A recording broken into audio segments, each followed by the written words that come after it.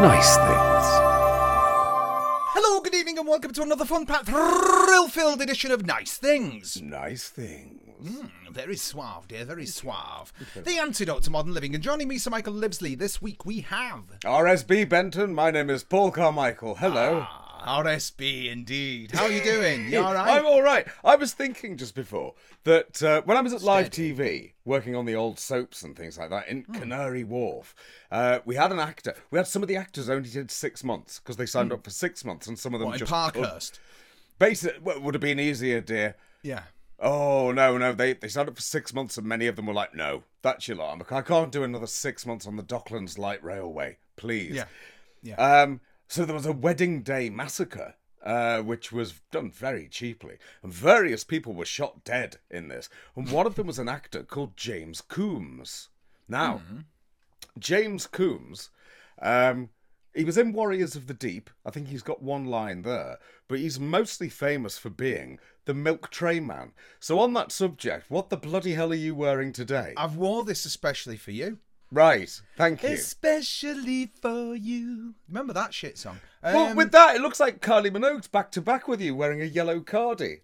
Hey, that'd be nice, wouldn't it? Well, that's all we got time for, folks. I'm off. I'm away with my chair. So I am. So, anyway, explain yourself. Explain myself. Okay, well then, I thought to myself... We should say, actually, for those just listening, what you're wearing. Please describe it. I would say it's a rather beautiful black turtleneck jumper. It's arresting, isn't it? It is, isn't it? Is it designed to show off the physique?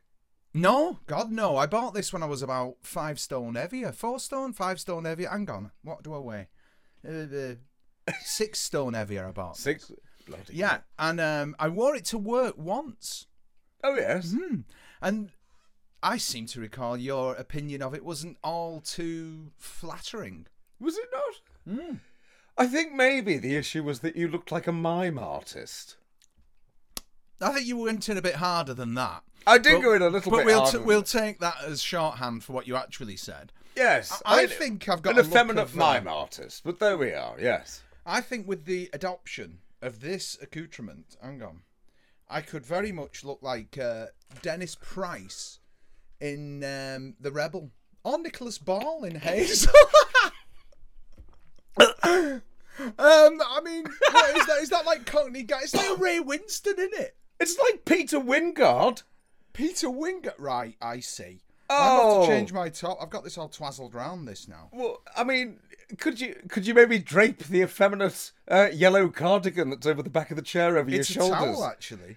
It's a towel. Well, maybe you'll look like effect. There you maybe go. you'll look like an effeminate mime artist, Peter Wingard chap who's just been playing tennis. I see what you're getting at. There you go. Right, give us a sec. Okay.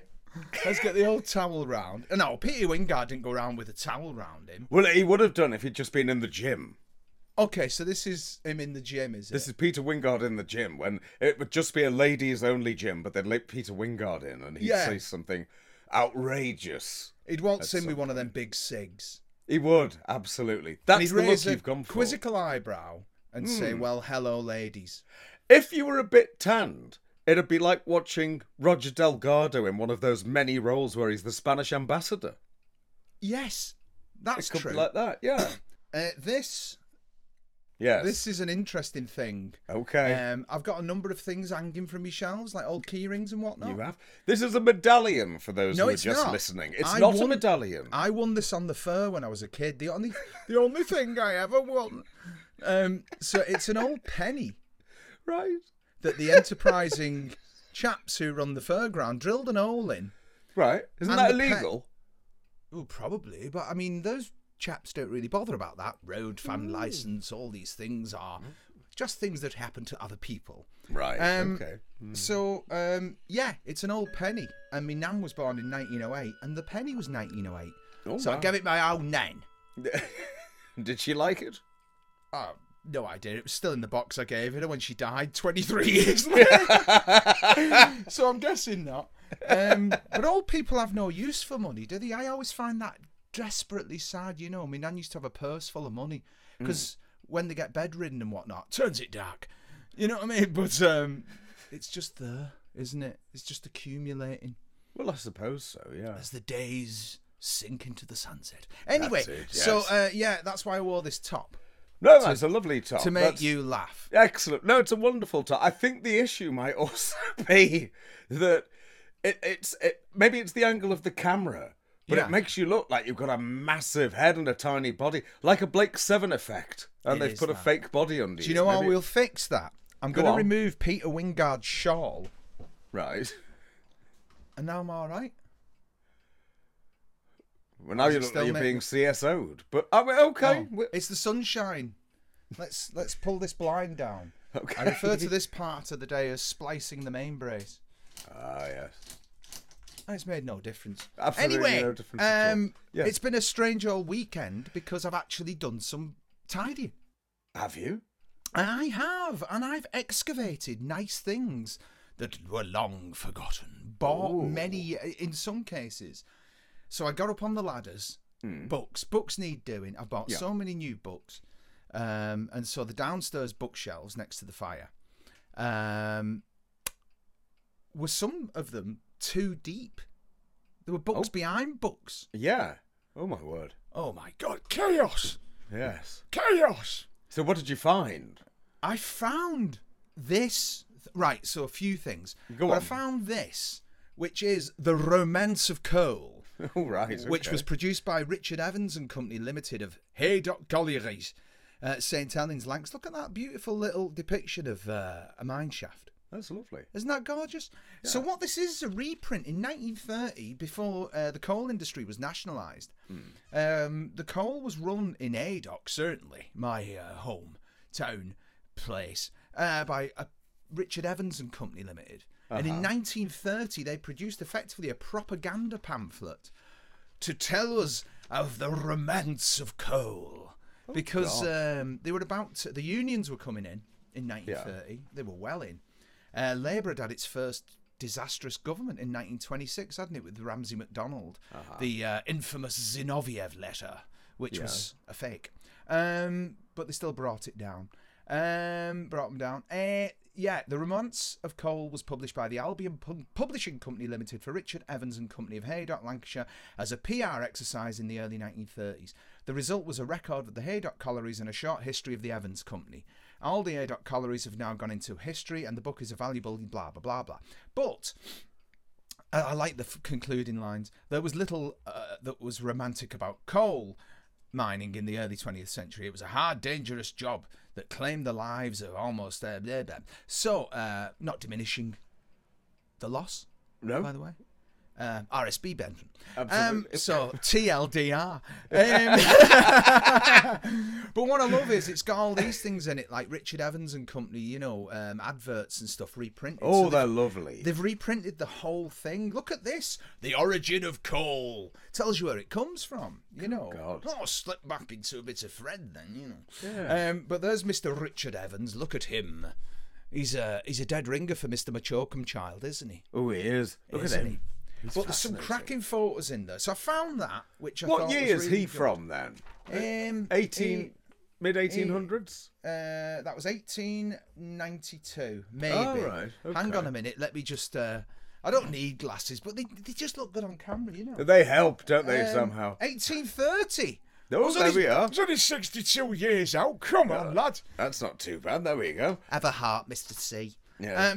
Historical review of coal mining. I mean, when you consider that it's only about 5 years later, Orwell wrote The Road to Wigan Pier. I think Richard Evans and Co. was sunk. Look at that.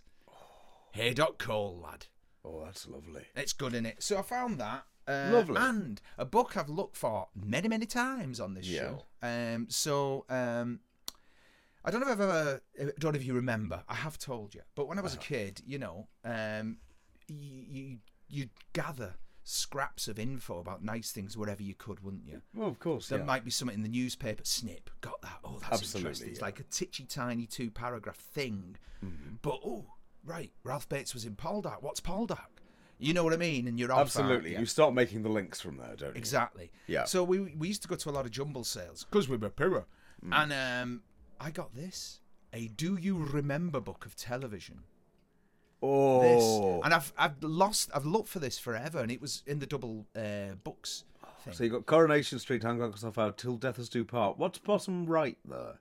It's sort of like Bunny and Daisy Edwards or someone from the 20s, you know. Right. It'll probably but this book, of which I repaired the dust jacket this morning because it was falling to pieces. Okay. So I did that using these that we're not going to be able to get anymore. Wilco You're still advertising for them? I am. Well, they're gone. I mean, my endorsement went far, didn't it? They've gone bust. So, yeah, I mean, what I like about Wilco multibacterial surface wipes is they're vegan. I mean, so that's tea salt, isn't it? What makes them vegan? You don't put milk in a normal wipe. What's this nonsense? I know. It's just hilarious, isn't it? Oh, no. Absolutely. Vegan. Yeah, vegan. Vegan. They're vegan ones. They're vegan wipes. Would you look at that? God. You could boil a couple of those up with a few carrots or something.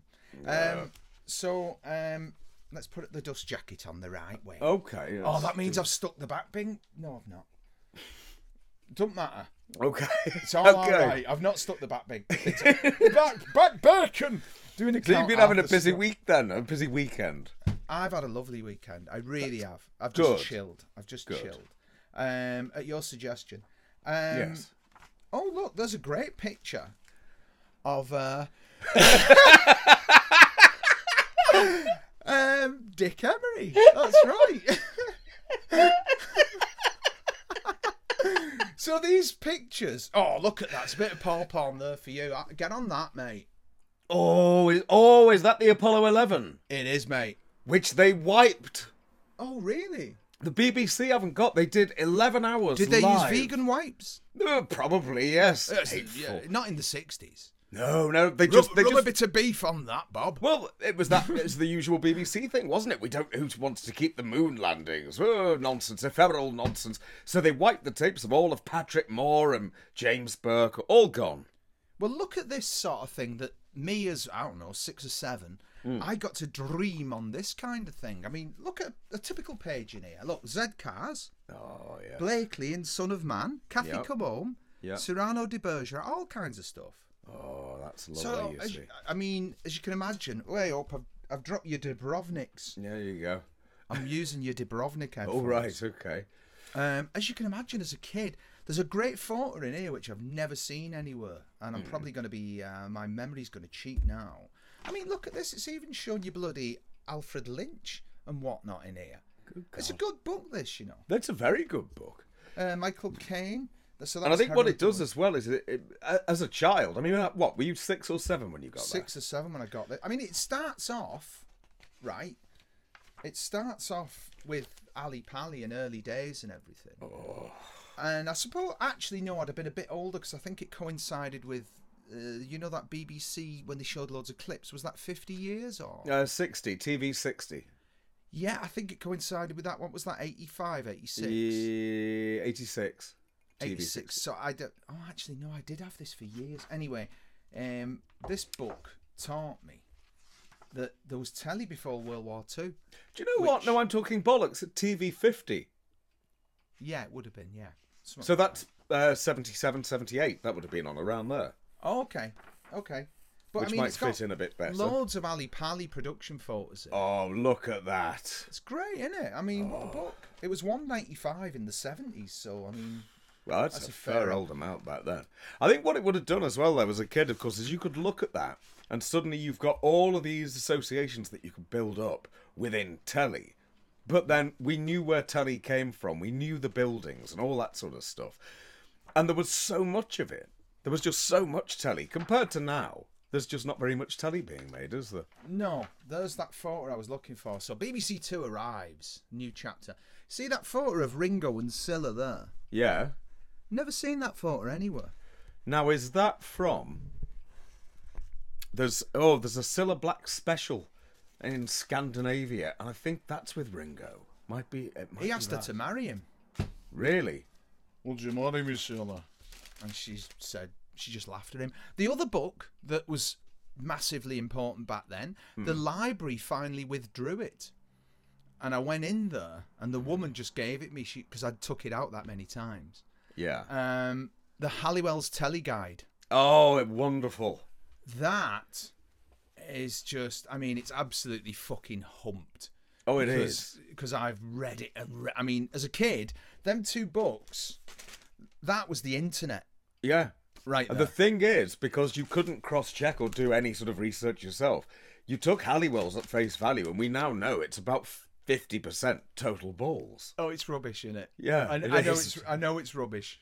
But it's still, you know, when we go on about psychogeography and stuff, how you've imprinted objects, landscapes with emotion and memory, them 2 are just like portals. Each book's like a portal. But I also found this. Do you remember the Puffin Club in school? I do remember the Puffin Club. I was in the Puffin Club. I was too.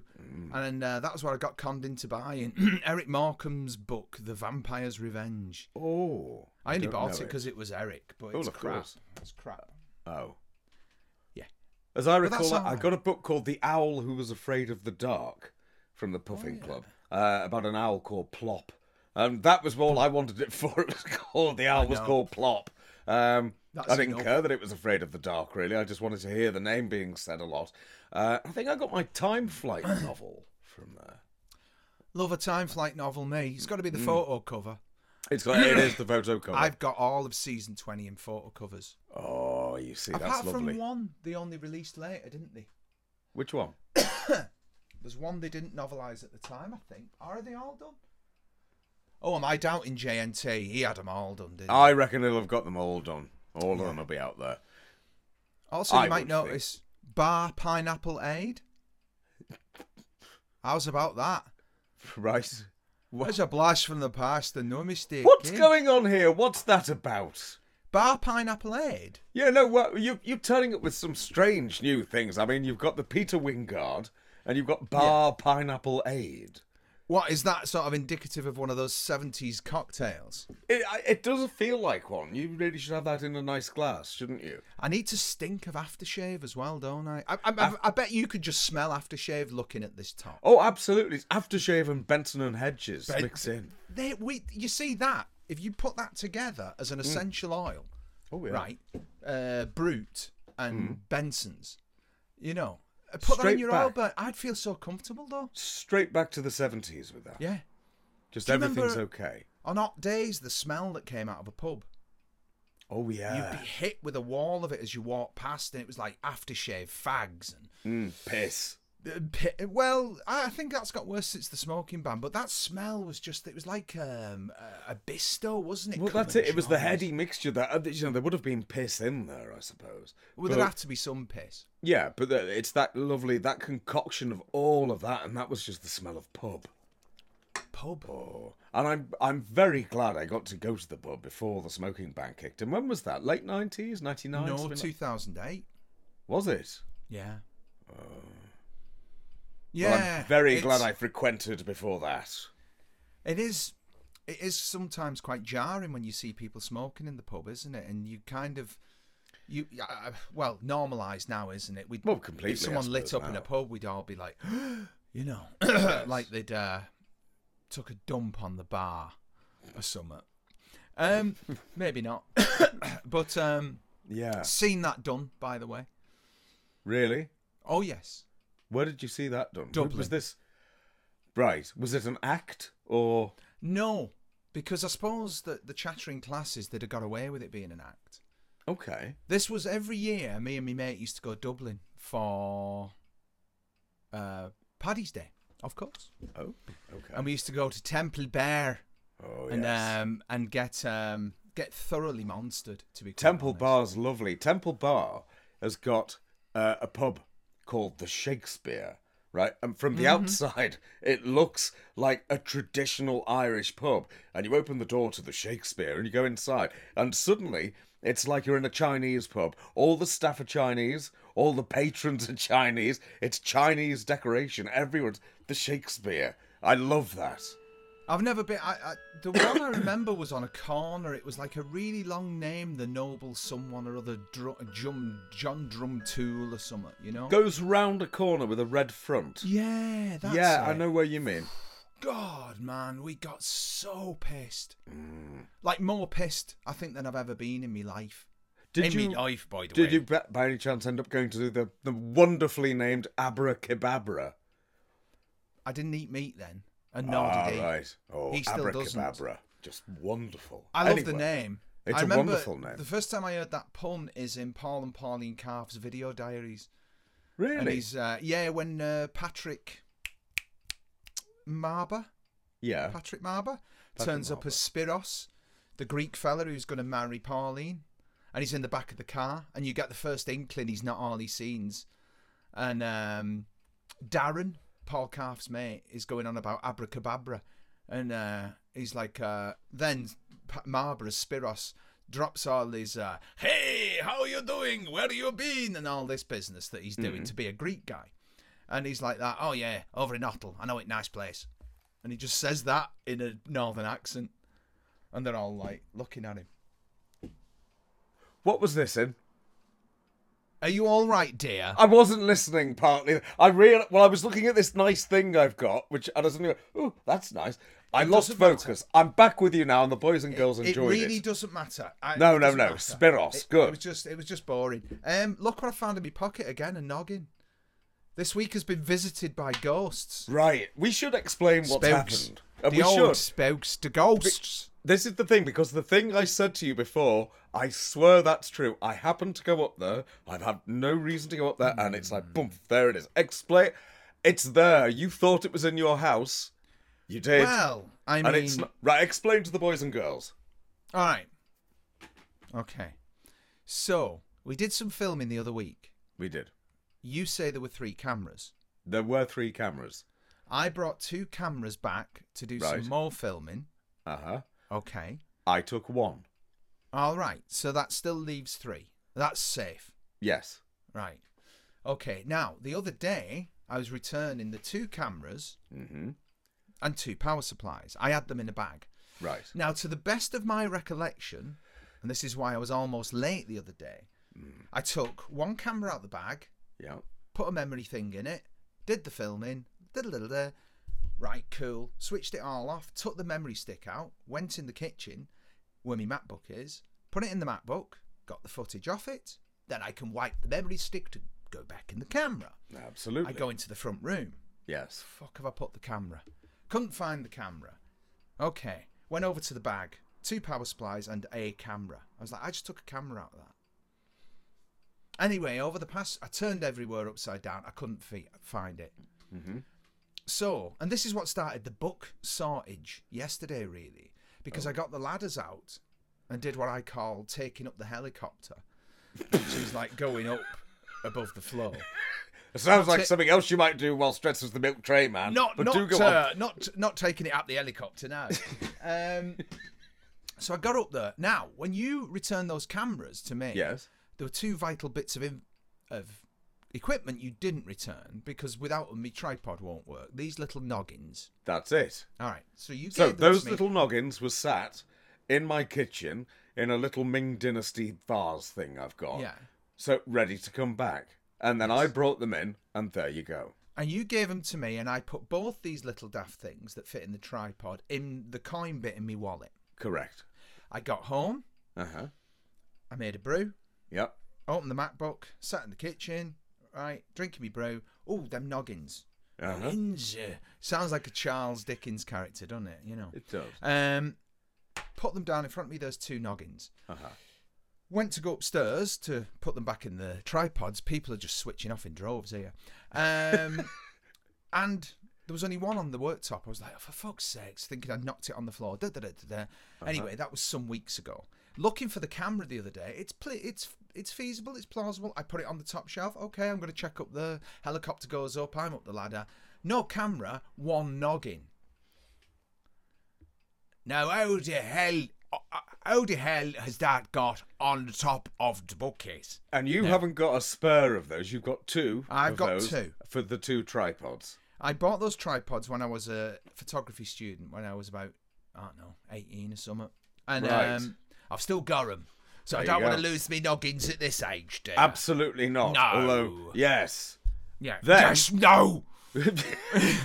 Camera-wise, then, So, camera-wise, I come in, right? Yeah. And I'm feeling a bit crestfallen because I've only brought one back, and I know you need 3, right? Right. So I'm feeling, oh, Christ, how am I going to explain this? So the only explanation I could give you is the ghost.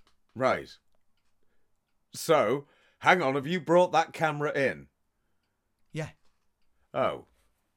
What, have we still only got 2? Well, we've still only got 2 then. Oh. Oh. Oh, well, that's that story, fucked. So, I thought you still had one. Oh, well, that's a terrible story. No. Oh. It's terrible. So we'll have to cut that. That has to go. Although the noggin bit, we could keep the noggin bit. So anyway, I was in Dublin. Yes. And a fella took a shit there on the bar. But one thing we'd always wanted to see all week, my mate kept seeing this sign for the Bussarus. Mm. And he just thought it was like some, giant fiberglass dinosaur or something. Yeah. And all week he was like, I want to see the Bussarus. Anyway, we found out when we were leaving the place that the Bussarus is just like, the terminal in Liverpool, the big round bit the buses go round. It's a Bussarus. Oh. So we were a little disappointed. Anyway, on the day that the man took the crap on the bar, we were meant to get the Sea Cat, like, that ferry thing. Why did the man take a crap on the bar? I didn't ask him. So, it wasn't that... I mean, he wasn't mentally... Right, I'll explain. So we were meant to get up and at him at 10 a.m. out the hotel and get down to ferry port to get the ferry to Liverpool. Right. Right. Okay, that was the plan. All right. But it was bad weather that day, so there were no sea cats. Right. So we ended up just in this mad pub. Right. Apart from the guy taking a shit on the bar, I saw a man, right, drunk, fall from a very high stool and just land on all fours. And wake up. He woke up, got back on his stool, and started drinking his pint again. That's the kind of pub it was, honestly. Right, okay. Honestly. So someone taking a crap on the bar wasn't out the ordinary. The woman serving did a line of coke off the till. I mean, what? And we're sat there with our cases. It was like train spotting, mate. Honest to God. Got you. Anyway, it was near the Bussarus, so we stayed there, Because didn't want to be getting too far. Don't know where we are. You know what I mean? No. You can imagine me in my milk tray gear. Mind you, I wasn't in the milk tray gear because I was 12 stone heavier, really, really long hair, big mad beard, right? You should get a beret, but do continue. A beret, okay. Yeah, I would. So, and I had this big blue jacket, right? Remember, like, Parkers came back into fashion about 20 years ago. Yeah, Supergrass seem to be wearing them a lot. Yeah, all them, Liam Gallagher and whatnot. And I was like, oh, great, I've always wanted a Parker again. Didn't have one in school because we were poor. So I got one anyway. So I'm in a big Parker with me case. Lots of hair, lots of beard, massive belly, all that business. And it's just like you could not get on a bus to get you to the ferry port because they've been cancelled. There was like 12 hours of ferries that had been cancelled. So anyway... The next thing, these lads bustle past us, like proper big lads, you know what I mean? And the next thing, it's just like, open the door. And it's like, and they open. All right, you're on here with those lads. You're going to Ferryport. And it was like that. Yeah, we are. Yeah. All right, we're on here. You're all right. We're on here. All right, we're on here. And the next thing, we're on this bus, cases and that. And the driver's leaning round shouting at us, I'm for a wedding, lads. I can't. I'm for a wedding. I've been hired. And the lad at the front, the ringleader chap, he's just, just fucking simmer down. I'm fucking simmer down. Let's have a fucking whip round for the driver. Let's have a fucking whip round. So the next thing, there's like a fucking hat or whatever in your lap. And it's like, I put a quid in. Put a fucking mingy cut. Put a fiver in. Okay. So I put a fiver in. Anyway, the next thing, they're up the top with the hat of money. And he's like, I'm for a fucking wedding, lads. Would you fucking ever fuck off? You know? And he's like, come on, man. Come on. What do you pay you on this fucking shitty job? What the fucking... Anyway, it's all fucking... going on at the front, you know? And anyway, the next thing, the driver's just like, fuck it then. And took the cap. And the next thing, we're off. We're on our way to the ferry port. Hey! Everyone cheered. And they're drinking all these. They had a hold all full of bottles, with the optic bits on. Yeah. They probably just swiped them all out of the bar. What the fucking do you do? See the prices down there. So they've just got the optics, putting them on the teeth. Anyway, we get to the ferry port. Right, and then the fella could fuck off and do his wedding, you know? We get to the ferry port, and there is just, like, queues. Like, beyond queues. Yeah. There's been no ferries for about 12 fucking hours, you know? Anyway, as they say. That's how you can spot if you've got a mate who's got Irish parents, you know? Really?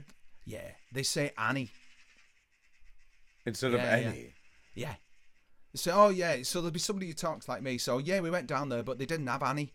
And you'll just notice that little bit. I've never heard you sound like Jerry Adams when you've said that. No, I don't have Irish parents. Oh, right, okay. I'm saying if you know somebody who's just a Scouse or whatever, if they've got Irish parents, they'll say Annie. It's one of those little peculiarities that creeps through. Anyway, I digressed. Yeah. No, I summit. Digest? Diverge. That'll do. Yes. So I diverged. Anyway, so there's this big queue of like millions of people with cases waiting for the big ferries they're going to bring across to take all the Sea Cat people home. Yeah. So, all right. Fuck that queue. It's just the cry went up from the ringleader, you know. And the next thing, he grabs me by this arm, grabs me mate by this arm, and we're being marched through at rapid speed by these lads. Out the way, out the way, out the way. And they're pointing at me, and it's like, he's got fucking Johnny the Wolf here, got Johnny the Wolf here, out the way, out the way. And it's like, he's pointing at me mate who had, like, North Face jacket on. Yeah. And he's like, he was Alpine Joe, there's fucking Alpine Joe, and Johnny the Wolf out the way, out the fucking way. And there's families and stuff, and they're just like, out the fucking way. It's like, they meant it. And we got to the front of this queue. And there's like disabled children and stuff at the front. Out the way, it's Johnny the Wolf. Johnny the Wolf here, no. And everyone's just like, well, it's obviously someone famous. Johnny the Wolf and Alpine Joe, you know? Let him on the ferry. They've got to get to London to do a fucking gig, right? And he gives the spiel at the front to the people with earpieces and the uniforms on, not coppers, but the ferry operators, the guys who say you can't cover. He gives them all the spiel about how we, got to get back, got to get on this ferry. We've got to get on this ferry. You know, it's Alpine fucking Joe. And I'm stood there, and me mate stood there, and we'd just been literally. They probably spotted us at the old Bazaars, you know, and they thought, get that pair of fucking feckless bastards on the bus. Did it work? Did you get on the ferry? We got on the ferry. I do not know how announcing that you've got Johnny the Wolf and Alpine fucking Joe over here worked. Yes. Honest to God, I've Googled it over the years. Both Johnny the Wolf and Alpine Joe. Yeah. Now, I can only presume it was the beard, the hair, the belly. I was Johnny the Wolf, and they just made it up, you know? And because he had on like a North Face jacket. Remember everyone used to wear that skiing gear? Oh, yeah. And because he had like all that skiing gear on, he was Alpine fucking Joe. The creativity is staggering. They got on there, right? As soon as we got on the ferry, we were literally dropped. Fuck off. Well, not even a fuck off. It was just like, they just went. And we got into the bar, and I'll tell you something, mate. As my mate said at the time, and the reason we used to do the ferry is because I would never fly in the old. Well, yeah. And I remember the night before, I was like calming myself down because I'd managed to get myself frightened of ferries by the time, you know. Yeah. He went, that fucker's deep, you know. What is it? The Irish Sea. The Irish Pretty Sea. Fucking deep. Anyway. Come on. Anyway, we got on the ferry and they fucked off and they stayed in the corner on the roulette all the way to Liverpool. In fact, it wasn't Liverpool. We got took to Newport. Is it in Wales? Oh, not Holyhead. Yeah, around there, wherever that is. Yeah, Holyhead they go I have to say, I was a bit pissed by the time we arrived, you know. Yes. Should have left 12 hours early. Oh, my God. But there you go, yeah. Magnificent. So Alpine Joe Yeah. is I've Googled both of them over the years because I thought maybe there was some reality show or something. You know, Johnny the Wolf's on it. Something. The people seemed to know who we were, but that was sheer, like, you know, force of personality by these fucking lads who just went and sat there and gambled all the way with the big hold all of optics and all. Wonderful. These characters. You Absolutely wonderful. I'm for a fucking wedding, lads. Yeah. No, you're fucking not. Well, when I've done the flight to Dublin, I used to do that quite often for a little while, and I think on the first time I flew out, carrying costume in the bag and all that, that was where I needed a walking stick for the character I'd decided. So I had the walking stick with me, and I just sort of like put it down and relaxed with it for a moment whilst we were in a queue, and suddenly I got, would you like to come to the front? I was like, yes, I would. I would, and so straight into the walk, and then I'm up to the front, and that was the same. I've no doubt there were people more in need than I, but suddenly you're being told, would you like to come to the front? I mean, I wasn't dragged, so I don't have that excuse. And the next time I flew over, I took the stick with me again. I didn't really need it. And on that occasion, I got to go in one of the little vans, you know, that they drive luggage around in. I got taken. I was in my element with that. Absolutely magnificent. I think you should get the stick back, mate. Oh, I've got the stick. The stick's just in the shed. I might just start using. I mean, now I've got probably cause to some days. It's silly not Silence von to. Smodhassen. Yeah, You could both have a little gang. there we are. Oh, Well, yes. I think I feel like I've dominated the chat here, you know. So, that's quite all right. Yeah. what nice things have you got this week? Nice Mr. things. Nice Carmichael. things. Well, I mean, there's been some records. Oh, vinyl. Oh yeah. Well, I meant to ask you before on air. I got you something today. Do you want it showing on air or do you want it in person?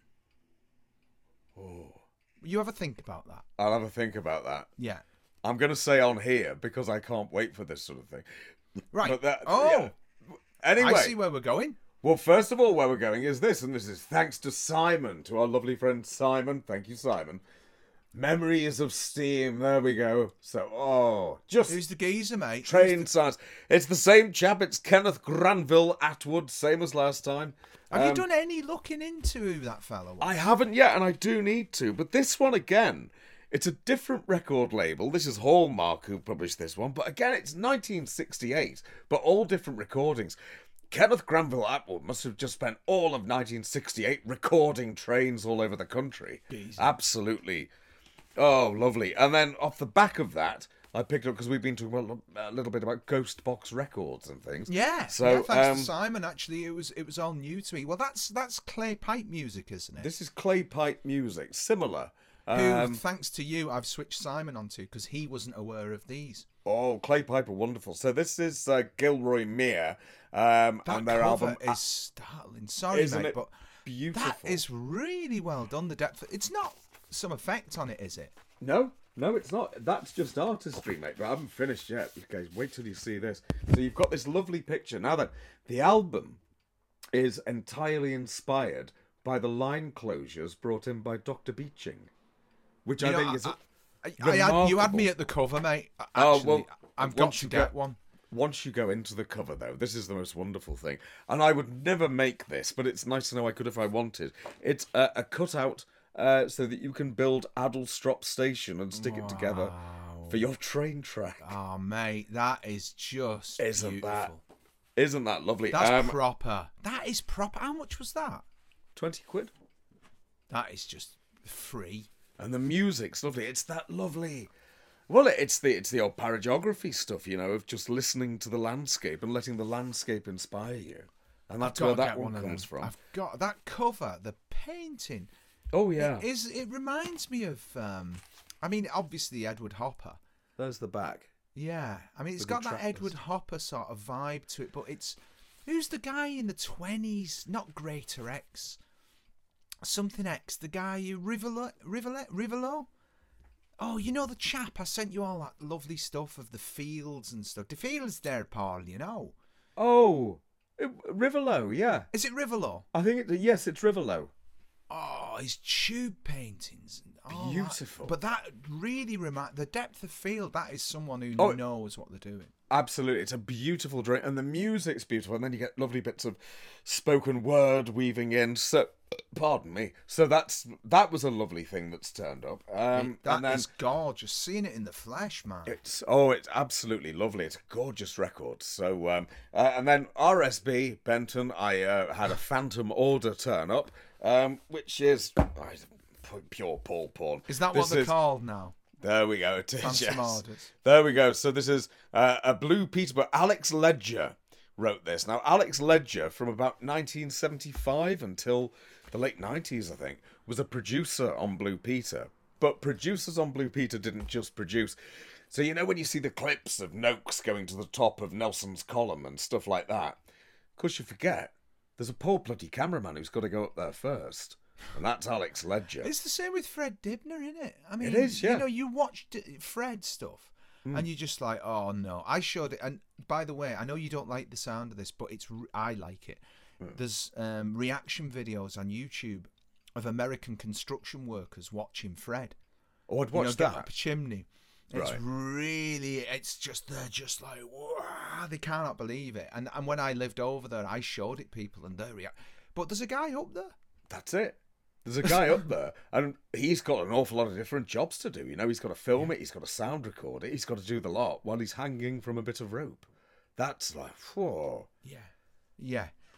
That's some skill. Anyway, so that was hardcore, mate. That was Alex Ledger, and if I remember, in the introduction, someone says something about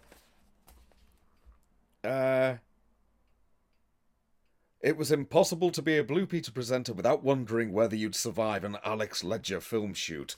Wonderful. I'd love to inspire that sort of confidence. So it's his diaries from when he worked on Blue Peter.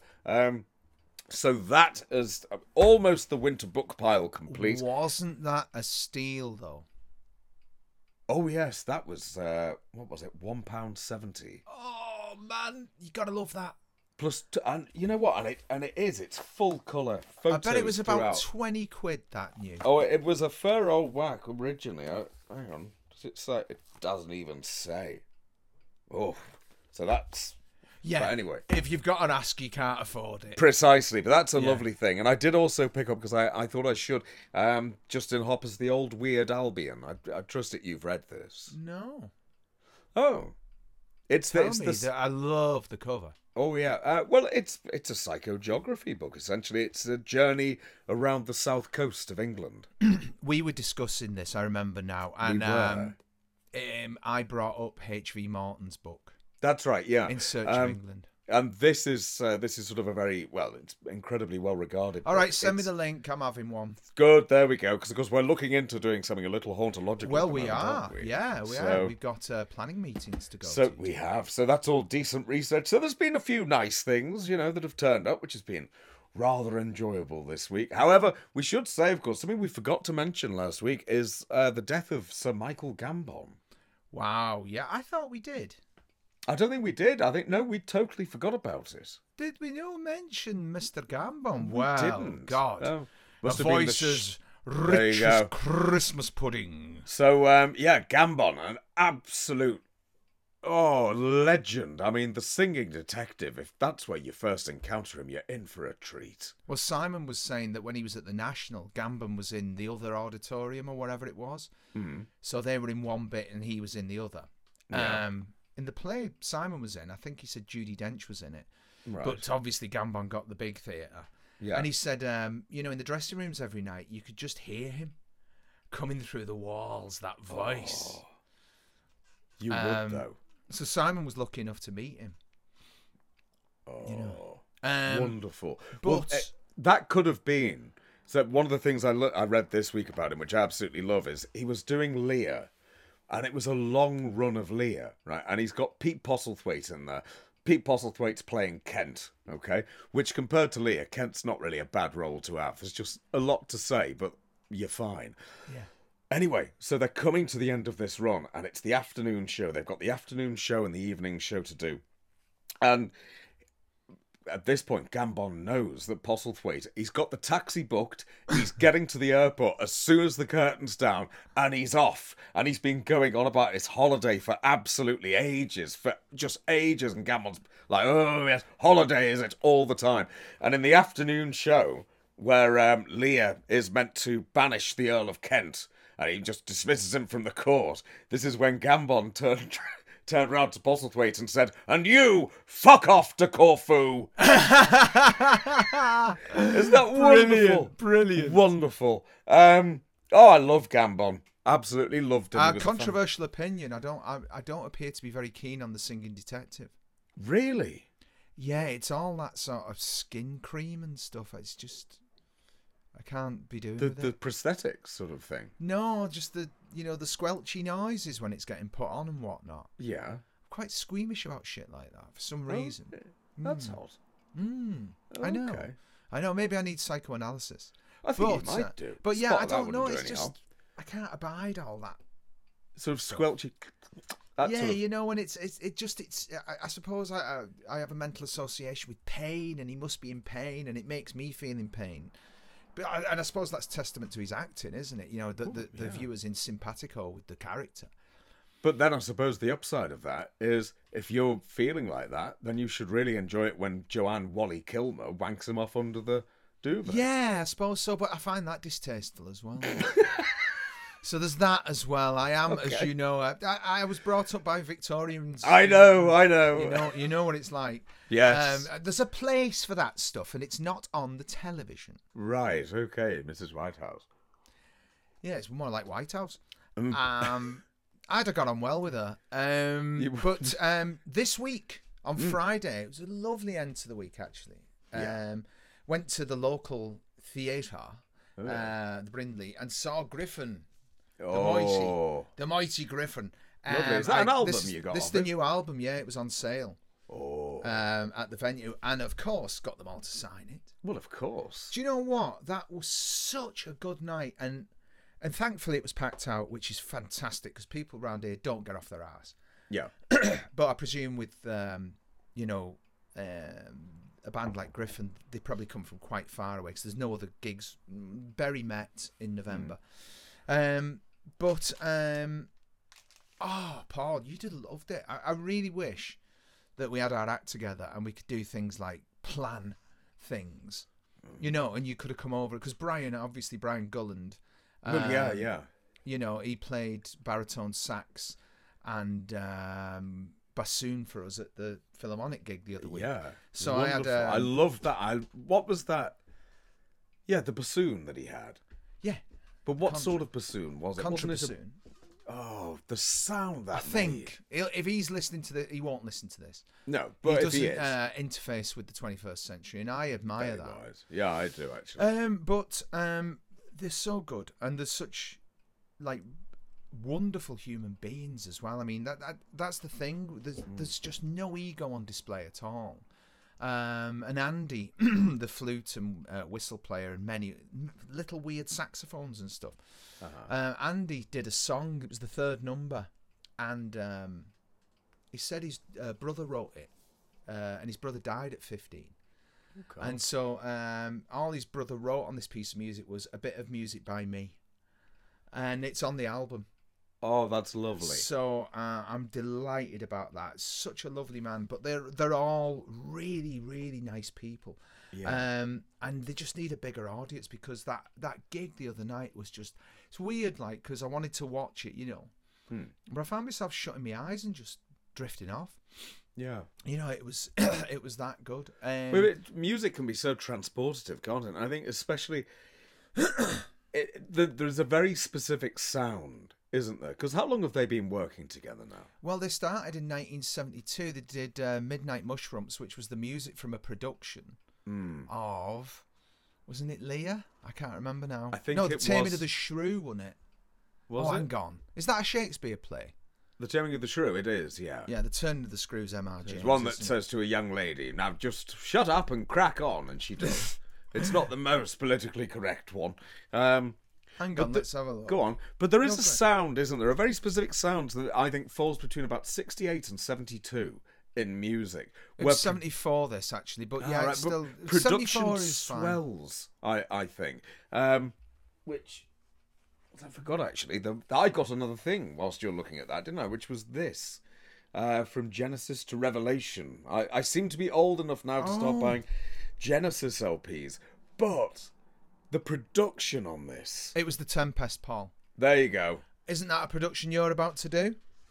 Yes. It's the music they wrote for Peter Hall's production of The Tempest. They got all these guys from the Royal College of Music, maybe. And maybe one could come to some form of arrangement with these It might be chaps. quite nice to come to an arrangement on this, mightn't it? But there's a richness of sound, isn't there, on all of these sort of things. This one, so Genesis to Revelation, that I also picked up this week. Yeah. The, That's a strange cover for it. is it? Yeah. I think. Well, it said it was just the usual sort of original. Am I getting mixed up? I don't actually own that album. Do you not? No. It's absolutely stunning stuff. It's great. Yeah, I've got it on recording, like, obviously. Yeah. Oh, you're quite right. That is the cover. I thought the cover was... No, the cover was different. It was written in script across the top. Oh, right, okay. Yeah, it's a wonderful album, but it's that richness of production, the strings, the use of orchestra, presumably, which is only a very few people, and then it's just, in production it's enhanced. But the richness of the music from that period is they'd just... have done it. They'd Really? have done it live. Oh. Yeah, I mean, you're talking 1968, 69? I think 68, that, yeah. Well, EMI bought the first 8-track recorder in the country. And Ringo always joked, they were so tight they didn't buy a plug to put on it. The Beatles ought to send out for the plug. Maybe 8-track, but they would have done the orchestra in one hit. You see all those recordings of the Beatles doing All You Need Is Love, and the great thing about the orchestra is that it's designed, isn't it, so that they do balance naturally, the instruments. Yeah, that's what you mean, the actual physical layout. Yeah, the whole thing, if you know how to record it. Oh, yeah. Well, that's it. You're always going to be in the same sections. Your violins will always be over here, your cello's over there, your woodwind there. So if you know that, then I suppose you can record it skillfully. But it's a fascinating album. It's not polished. It's production feels lovely, but it's a bit unsure of itself on occasions when it goes from track to track. It's very interesting for a group of 15-year-old lads who was still at school to record anything. Yeah. But I mean, that album's fair. Do you want me to tell you the little token I bought you then? You decided? Yes, go on. Yes, please. You want to see it? Yes. All right. I had a very interesting Sunday morning going collecting this. It was free postage. Why? He switched it at the last minute. I have to say, it was a fair deal of trepidation going to get it because it was meant to be near Wigan. Right. And then it was this morning. I've got to go in work. I'll meet you in Warrington. Not just Warrington, the other side of Warrington. So there's me on a Sunday morning pootling over the bloody Thelwall Viaduct. Yeah. It's just like, what's going on? How did I get here? This is a Sunday morning, for God's sake. I'm on the Thelwall Viaduct. Were you dressed as the milk tray man when you did this? No, that would help. I wouldn't go out dressed like this after what you said. Well, no, that's good. You'd have to dive off the aqueduct and things. So, yeah. So, I met him on an industrial estate on the other side of Warrington, Anyway, enough about that. For you, yes. I did that. Right, you ready? Okay, I'm ready. There you go. Oh! Foxtrot by Genesis. Oh! Because of a track called Supper's Ready. Uh-huh. Wait till you hear it. Oh! It is magnificent. I think it's 17, 18 minutes. Oh, lovely.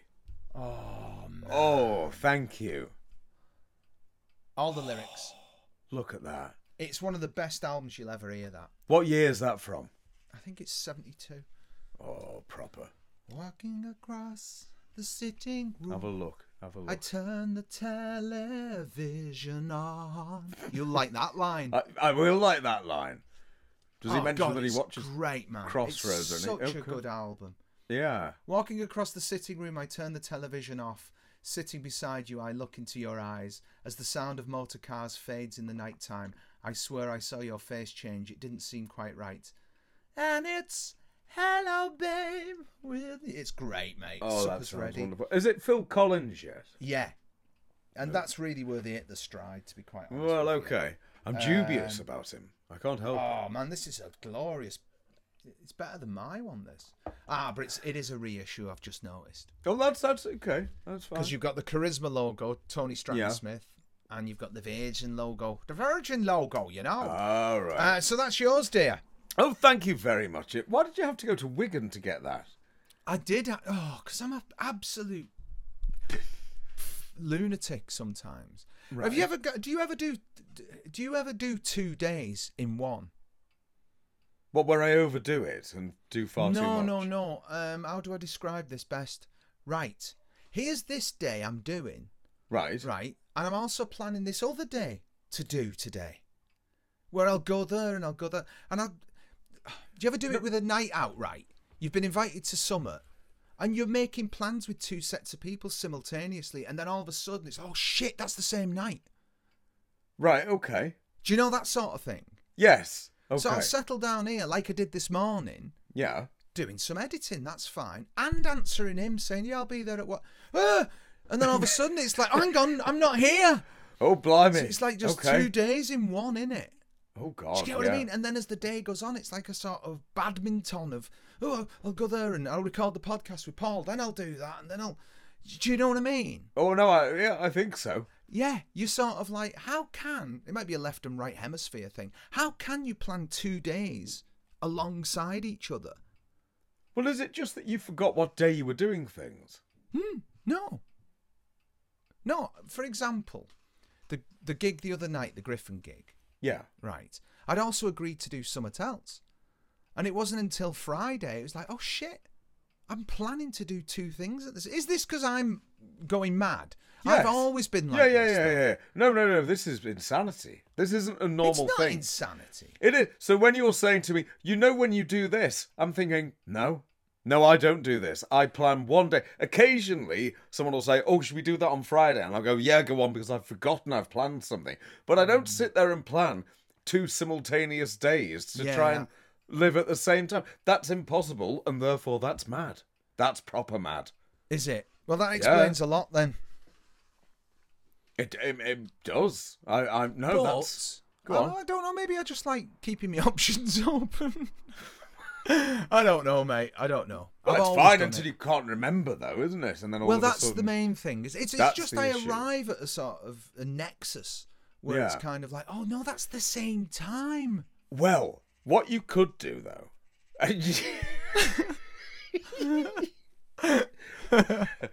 what you could do, is because you've got you've got your leatherette phone case that you have. Yes. Right. So you've got that. You've got the old, Dairy Milkman advert look it's going. Yeah. What about a diary, a little leather diary that you could keep? You'd like that. A little leather diary. What utility? Oh, yeah, but if I wrote it down. You wrote it down. You keep it in your inside pocket of your jacket. So and then you get it out and look like you're organised. There you go. But, you'd look a bit like Jack Regan in The Sweeney when he's sort of looking at notes of local scroats. That's true. But it'd end up as like a flick book of a donkey pissing or something, wouldn't it? Look, you know what I mean? What are you looking at? Nothing. Compost matchbox.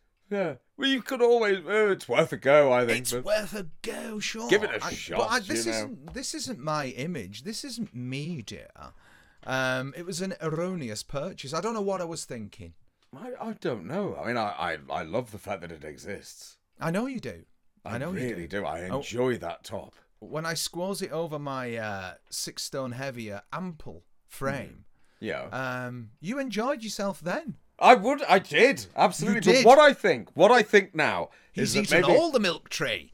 I think that what we should do now is when I next see you in the flesh on Tuesday, is it? I think maybe, as you are 6 stone lighter, you should wear that. No, you should. I don't think it'll be funny now. I think... Oh, it is funny. No, I think it'll look great, and I think you should come in and wear that. With the tweed. With the tweed. Yeah. You never know. I think it's worth a shot. I might do. Give it a shot. Why not? I might do. I also managed to trawl around the charity shops yesterday. Oh, yeah, go on. Have I exhausted the found nice things? Yes. And you'll be delighted to know that I have completed my Sopranos collection for only £2.75. So the rewatch is on. Series 1, £2.79. Oof. £2.75. There are an awful lot of very good programmes, of course, that you could watch. You've never watched The Sopranos, though, have you? No, absolutely not. If you did, you'd know. Well, I hated it. So You've never seen it? No, I'm not going to watch it. No, so it's basically, is it that man who's now dead, right, who sounds a bit Italian, and people get shot and shit? There's a fair degree of that in it, but it's also... None of that appeals to me.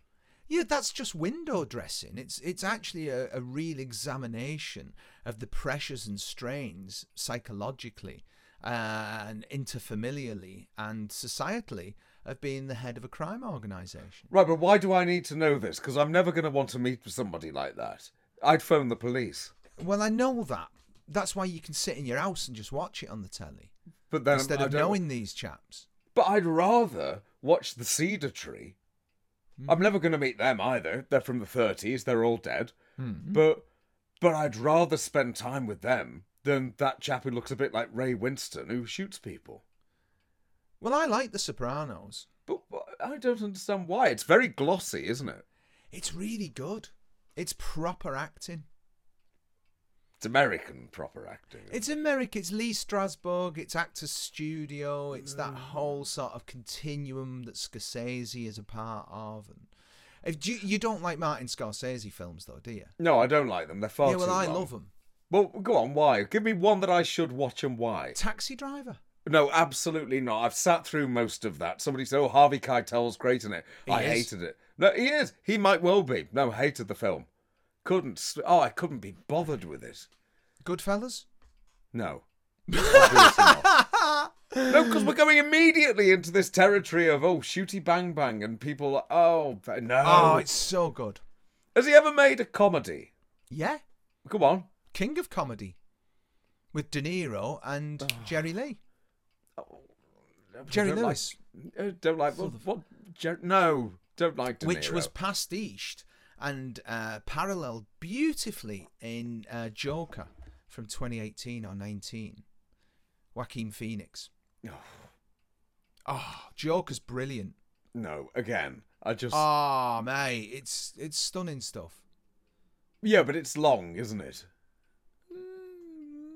Why have all films got to be long these days? Every single bloody film. The quality of it. No, it doesn't. It's not immersive if it's 3 hours. Your arse goes numb. That's the opposite of being immersed in it.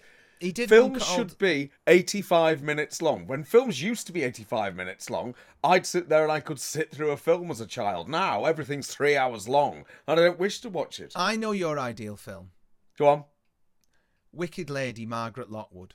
I bet that's about 80 minutes. That's what it's 78 minutes. That was one of them that came on. Do you remember when ITV went to all night? Yes. And one Sunday night, I'd watched, I don't know, whatever rubbish it was. And then it was like Wicked Lady. And that was the days when, The Wicked Lady. Margaret Lockwood, what's her name? James Mason. That's it. It's magnificent. It's a great film. It's a shot at Lime Grove, of course. Proper studios, proper film. Not a load of Americans shooting each other, because we wouldn't have that. We'll agree to disagree on that. So I got that for $2.75 out the charity shop. Well, they should have paid you to take it. Yes. £1. Oh, fair play. Now, note the casual swastika. Absolutely. On the front of here. Yeah. They wouldn't do that nowadays. I doubt it very much. But look at that for a list of tunes.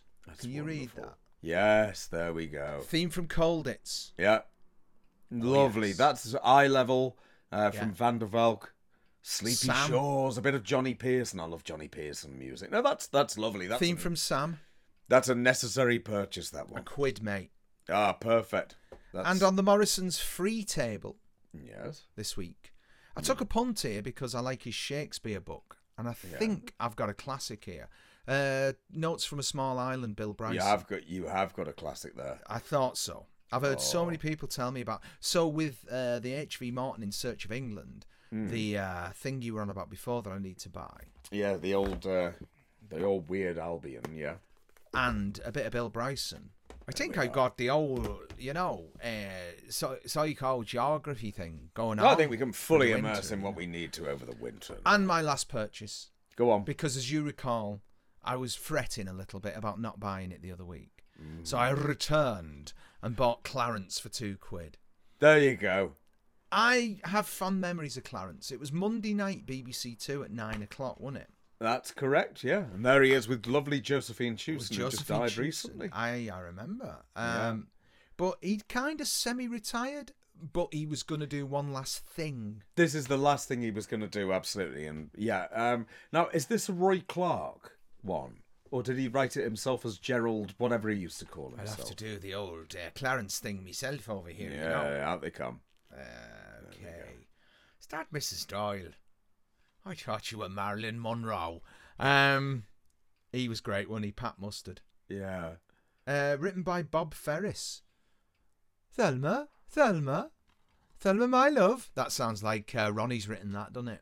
I think Ronnie's written that, absolutely. Naming it after a character in The Likely Lads. Yeah, that's Ronnie, writing his own stuff. Wonderful. Yeah, you know what? It's only, 6 episodes or so. Just enjoy it for what it is. It's just comedy legends. Just, all right, we'll just do this one. Oh, they're just fucking around. Just leave them to it. I'm going to watch it. I watched All Gas and Gators when David was up here. He insisted that went on. And, that's wonderful.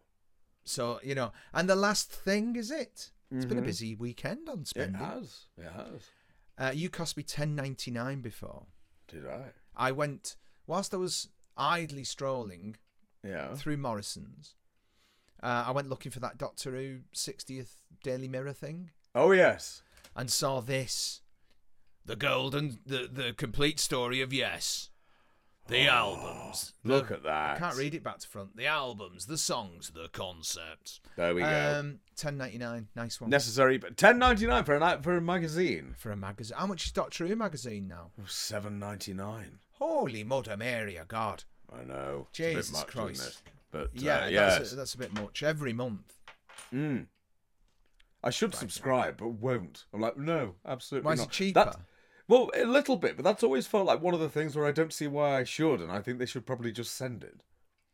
Yeah, you know what I mean? that requires a certain degree of telekinesis on their part, though. Sapphire and Steel style. Absolutely fine with that. I think they need to crack on a little and just sort of, just chuck me a copy. Just for me to look at and sign off in a Patrick Wymark way. Go, yes, I'm happy, everybody else can have it now. Yes, just leave the damn thing on the step. Jenny. Yeah. Yes. But they'd look up and see you in your sarong or whatever it is you had on the other day. Yes. And they'd just be like, oh, he's all right. Yeah, absolutely. He might be a bit mad, but at least he doesn't plan 2 days at once. Yeah, absolutely. Which is, a real sign, I think. You know, at the Griffin show, what was funny? I had to. What? Someone rang me right in the interval, which was lucky. And it was a business thing, so... maybe I was a little bombastic on the phone. Yeah, buy, sell. None of that, but I was probably a bit bombastic. Right. And anyway, I went for a slash. So I removed myself from the call and was told that once I went, this woman in front went, thank God for that. And then, later on in the show, Brian name-checked me. Right. And he was saying, I was only up here recently doing this show, and the Bonzo Dog, and Michael Livesley and all this, which I thought was very sweet. Yeah. And that woman who'd said that went, God, I wish I'd known about that. I'd have gone. God, why didn't we know about this? And I found that quite amusing. Yes. You don't deserve to, that's why. No. I'd walk on and just say, thank God he's gone. Indeed. But at least I didn't talk during the performance. No. Never do that. Absolutely never, no. It's the last taboo for me, that one. People who talk during a performance. I was texting. What? Why? As I went in, Sally, who's the wife of Dave, the drummer, wanted to get into the place to sit at the back so she could tell the sound guy, Roy, who you know. I know Roy, yes. Yeah. Who was put at the side. The only place the guy could go with his mixing desk was the side of the stage. And so they wouldn't let her in. I don't know why. And so she said, oh, would you mind just telling me if things need... So I'm sat there doing bloody text and that, turn the guitar up a bit, turn the drums down a bit. So, necessary, really. No, that's okay. All right, necessary. But That's different. I was still uncomfy with it, though, mate. That was part of the show. It so was I'm part fine of the with show. that. It was part of the show. people, however, who choose to do that whilst the show is going on and do not have an emergency, I do think some sort of... It's that glow of the phone, isn't it? It's the glow of the phone, and all I can think is they wouldn't be able to do that if you cut their hands off. And you wouldn't need to do it more than once or twice, and people would get the message. Well, they'd have no hands. There you go. Yeah. Nobody else would risk it. No. Absolutely Simple policy, not, that. Anyway, dear, that's my chicken ready. I need to take that out the oven. Oh, hey, is that a euphemism? It right. is. And I need a big piss as well. So yeah, I could do one of them. Yeah. The piss sellers are full. I've noticed this concept of piss sellers. You know, I don't mean people like buy it here. Do you mean as in under a building, a cellar full of piss? Chambers within the old bladder. Because, you know, the popular conception is as you get older, you have to pee more. Yeah. Well, it seems to have gone the other way with me. And I really? I can sleep all through the night, right? But then get up and have a massive piss. See, I am finding I'm having to have like a 4 a.m. piss, and then if I'm not careful, I'm just awake. But I still need another massive piss in the morning. I think it's to do with the fact that I always have a cup of tea shortly before bed. And so obviously, normally during the day, you'd piss out some of that just as you went. Yes. Whereas it ends up as a full cup of tea sat there. Full cup of piss. Full cup of piss. But, yeah, what I've noticed is in the morning, it's just like one cellar empties, then there's another one. It's like there's like 4 pisses. So can you feel different areas emptying in the body? Literally. You know that the human bladder is capable of holding 9 pints. Mine isn't. No, it feels uncomfortable after 1. Right. Well, how do they know then? Is that when before the man died, they went, oh, that's 9, and then he just died? Well, 9 you can do. Maybe. I reckon it's that. I reckon they killed a man to find out. Yeah.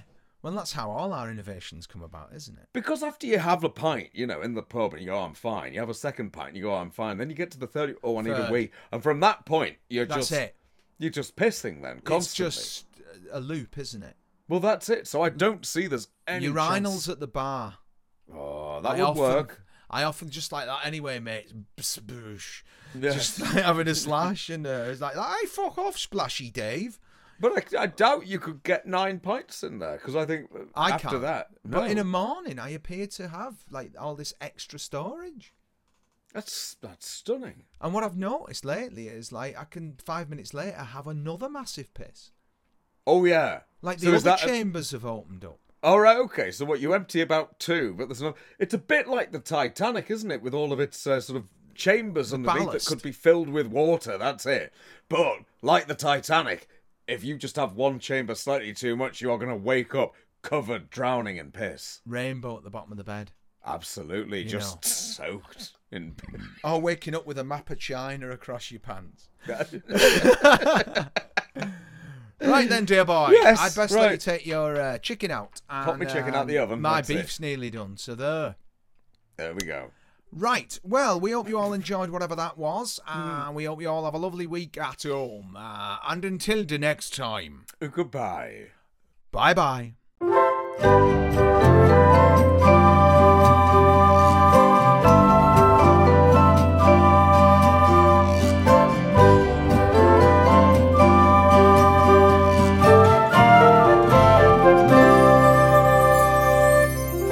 Nice Things, The Antidote to Modern Living, was presented by Sir Michael Livesley and Lady Paul Carmichael. The music was written by Michael Livesley, and the flutes were played by Andy Frizzell and John No Jokes Please Lewis.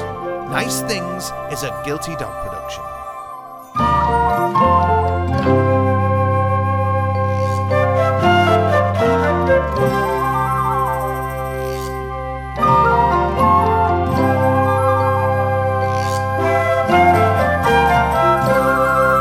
Nice Things.